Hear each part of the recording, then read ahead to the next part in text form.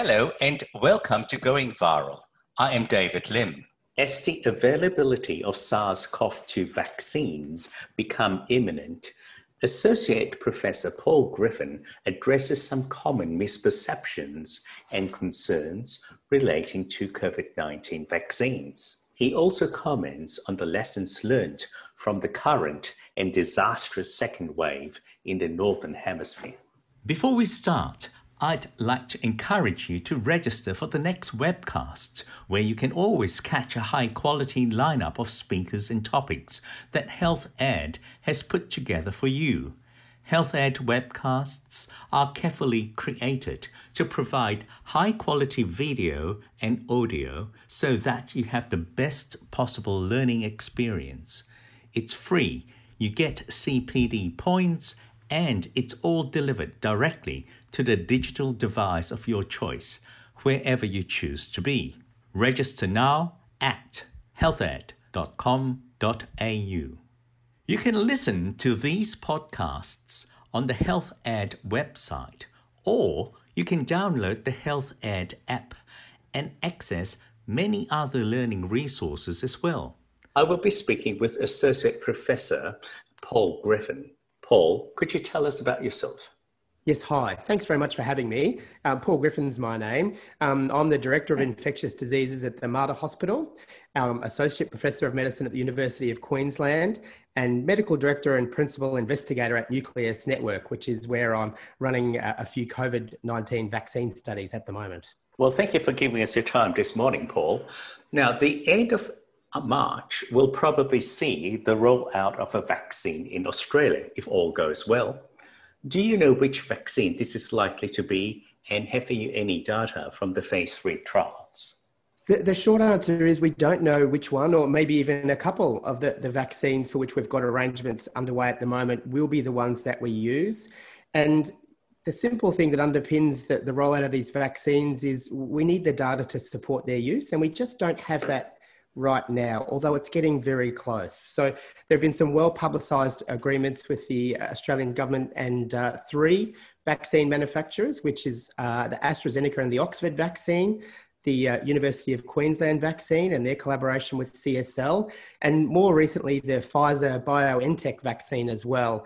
And I understand there is an announcement regarding a 4th arrangement coming very soon. So that puts us in a really good position, and I think it's certainly the right thing to have a number of agreements because, as I say, we don't yet have the phase 3 data to know which of those vaccines will be successful. But at least with 1 or 2 of them, the phase 3 data should be coming through in a matter of weeks. That's exciting. Now, when we do get this data and we get the vaccines, first of all, who will be likely to get the shots first? And will it be voluntary or will there be some degree of compulsion? The thing to realise with the approval of these vaccines is the day they're approved for use based on having the data to support that, it's not going to be like we flick a switch and all of a sudden the whole country's immune. There will be very complex logistics to roll this out. And therefore, we need to do that in a prioritised way. So I haven't seen a formal plan that describes this yet, but what most people are talking about and what I would like to see happen is it's certainly prioritised and given first to those people, I guess, at the highest risk of acquiring the infection, but also the highest risk of having bad complications or a bad outcome. And so what that might look like is frontline healthcare workers, particularly those caring for COVID patients, potentially people collecting swabs, ambulance officers and other emergency services. And then potentially, given the devastation we've seen in the aged care sector, aged care workers and maybe even residents of aged care homes would be high on that list as well. Obviously, it's a delicate balance and a lot of work has to go into prioritising that, but we need to make sure we roll it out in the most effective way possible. And obviously, the idea is that the whole world gets this vaccine, but going from a prioritised use in the early days through to that happening, as I say, will be a very complex undertaking that will take some time. Now, Paul, just correct me if I'm wrong, but is it that the phase 3 trials are mainly in healthy young individuals and they only have a very small number of older people, sick people, and very young people? And yet we're rolling it out to this particularly vulnerable group first. Yeah, so certainly the phase 1 trials, we use a very narrow age range and very strict inclusion-exclusion criteria because the phase 1 is focused on safety. But as we go through the phases, phase 2 and then even more in phase 3, what we've seen with the majority of these trials is the age range has expanded. And so most of the phase 3s are enrolling people in their 80s and even above that. And we also see a diverse mix of races and ethnicities, and even the inclusion of vulnerable populations. So as I say, certainly the elderly, and some of the later phase trials are even including populations of immunocompromised individuals, as well as, for example, populations of HIV positive patients and those sorts of things. So the idea is with the phase 3 that it's as real world as safely possible. And so with the majority of the phase 3 trials, there are people in that elderly range and even some people in other vulnerable cohorts. So while it's not, I guess, a perfect representation of the population we want to vaccinate, it's as close as we're able to do. And so I'm very confident that when these vaccines have generated that data from the phase 3 trials, that we'll have enough information to roll it out to the vast majority of people that we want to.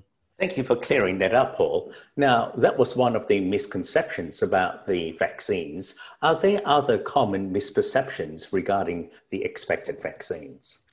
Yes, there are quite a few. I mean, one of the big ones is that there's a number of people saying, we've never had a vaccine for a coronavirus, so we won't be able to crack this one. And, that's a fundamentally flawed statement on so many levels. We do actually have coronavirus vaccines for some of the animal coronaviruses, and they're quite successful. And we've seen with SARS and MERS that the previous 2 major coronavirus issues that we've faced. In the case with SARS, that was actually eradicated with good infection control measures. Some of the things we're doing now in terms of hand hygiene and quarantining and rapid case finding, for example. So there was only around 8,000 infections with that virus. It did have a high mortality, so there were around 800 lives lost, but we were able to control that with infection control. There were a number of really promising candidate vaccines that were under development, but given we eradicated it, it obviously wasn't justifiable nor ethically sound to pursue those vaccines in clinical trials when we'd eradicated the virus. And similarly with MERS, there were some actually good candidates out there that just hadn't had a chance to go through all the phases of clinical trials, again, mostly because the virus is in such low numbers. And then people often say, well, we don't have a vaccine for the common cold, but the coronavirus is responsible for the common cold. There's actually quite a few. And obviously the implications of getting a cold, the mortality is essentially incalculable. And so if you were to try and justify a few $billion investment to develop a vaccine for the common cold, it simply wouldn't be funded. And again, would be questionable from an ethical standpoint to expose a large number of volunteers to a clinical trial for something that has very little consequence.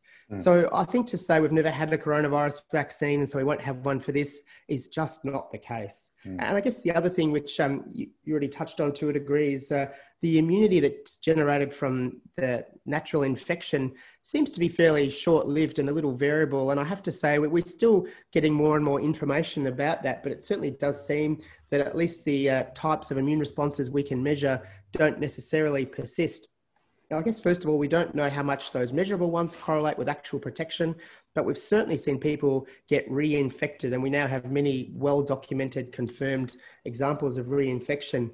But I guess that's one of the reasons we have a vaccine, is that we can tailor that vaccine and add an adjuvant so we get an immune response that is ideally more effective, or a lot more effective even, than the immunity we get from natural infection. And so that's certainly the idea with a lot of vaccines, and some of the data suggests that's quite likely.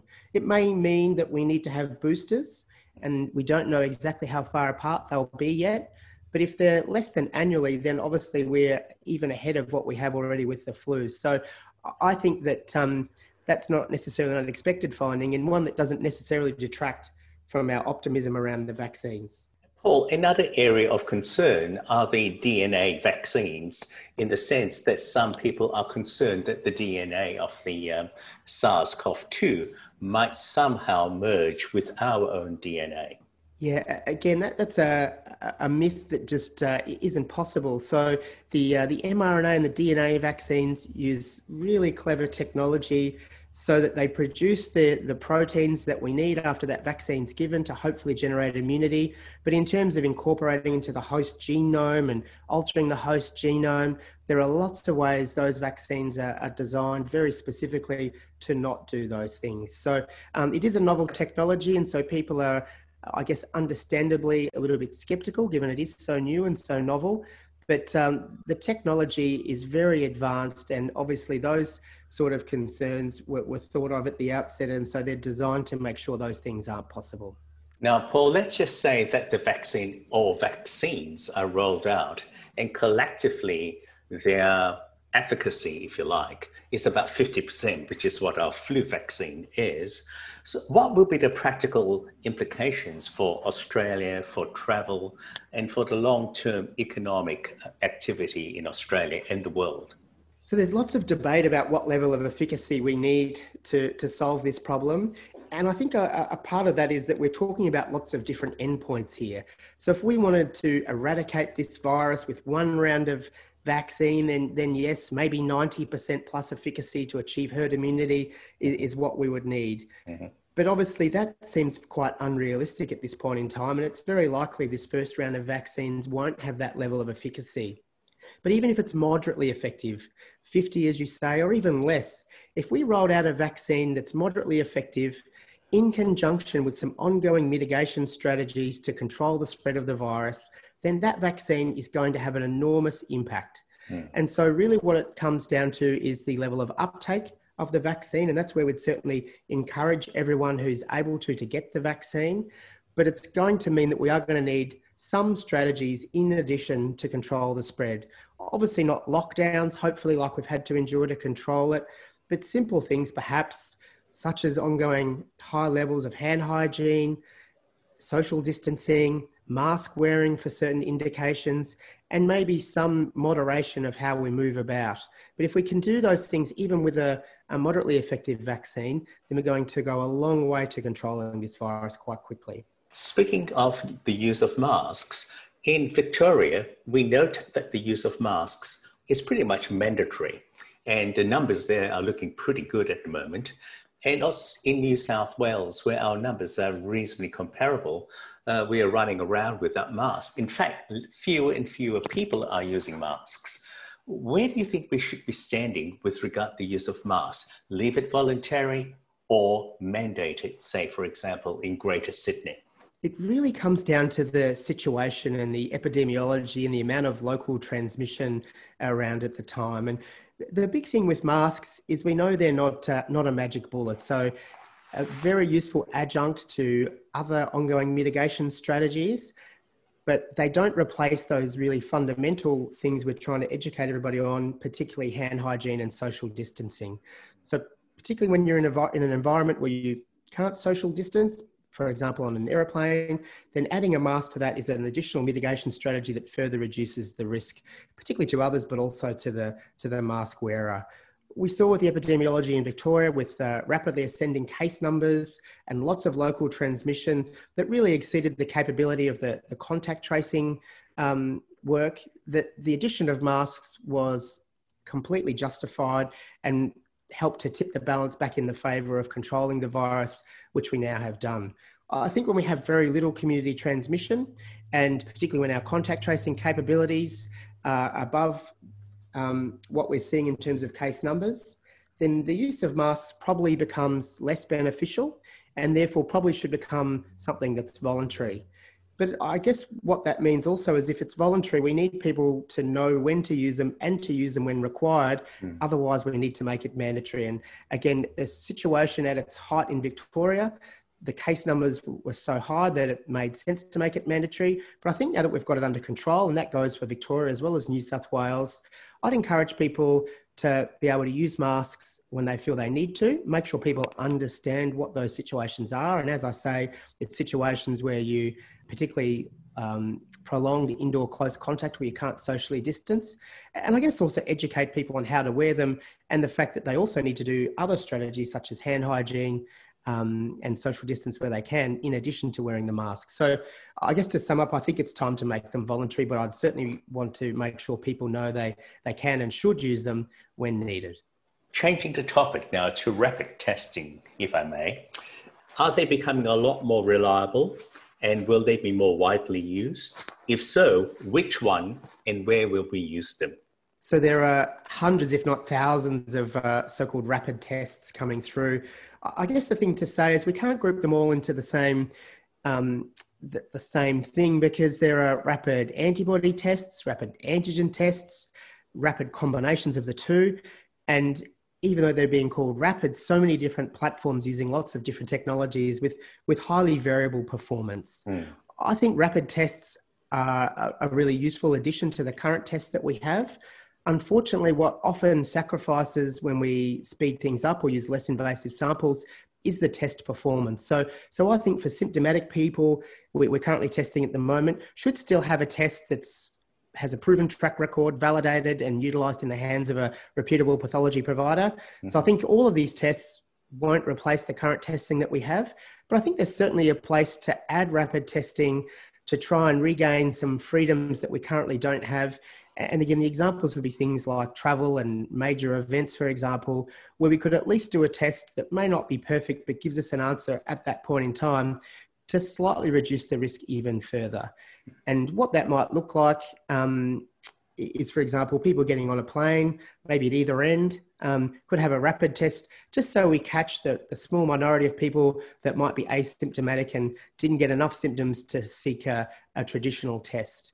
But the thing with all tests is we need to make sure that they have evidence to support them and that they're appropriately validated in the setting they're going to be used. So there's a lot of commercial providers encouraging us just to buy these tests and use them wherever. But as with any pathology test, it needs to be set up well, operated well, appropriately validated, and the results interpreted in terms of the context of all of those things. So they're not a perfect solution, but I think a very useful adjunct to the testing that we have already.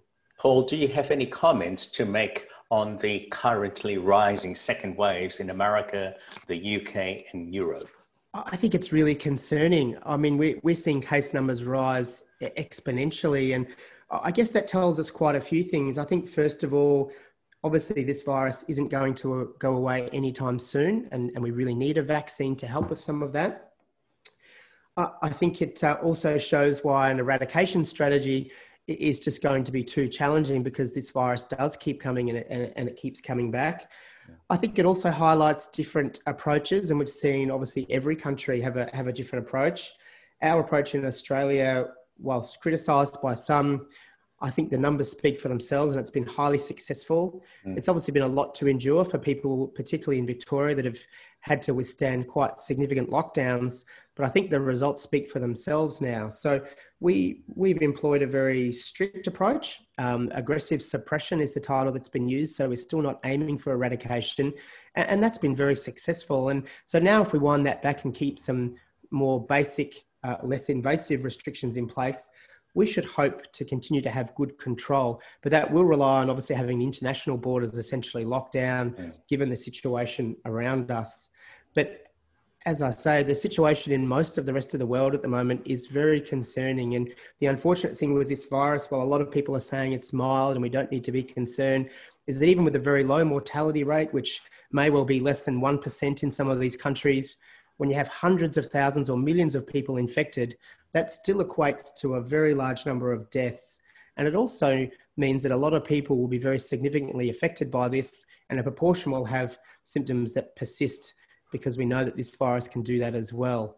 So I think the situation elsewhere in the world tells us a few things. It tells us our strategy was a very effective one, but it also tells us that we need to make sure we don't get complacent and assume that this is going to go away, because it clearly isn't the case. We have a slightly different story, if we believe them, that the Indians are reporting that the peak has passed somehow. And I wonder whether these are numbers we can look at and believe, or is it the fact that they're testing it differently or not testing as much? We know that everywhere in the world has had vastly different rates of testing, and even countries like the USA had much less access to testing than we've had here in Australia. And, I have to say our testing strategy, our availability of reliable tests, mostly with a relatively quick turnaround, has been a huge part of our success in this country. It's difficult to explain differences between different countries and to put it down to one thing. But in terms of those numbers in India, I would be reasonably confident that a lot of that does come down to a lower availability for testing. And so therefore, significant underreporting of the situation over there at the moment. But again, it's impossible to know what the actual situation is or what the true numbers are. Now, as we're going towards the, if you like, the practical end of the podcast, do you have any messages for our GP listeners, both for themselves and for our patients? I think some of the main messages would include not getting complacent. We're very fortunate in this country to have excellent control at this point in time. But as we see with the rest of the world, this virus will keep coming back, whether there's seasonal elements and we'll expect it to come back next winter, whether it's relating to relaxing of restrictions, which we're starting to do here in Australia at the moment.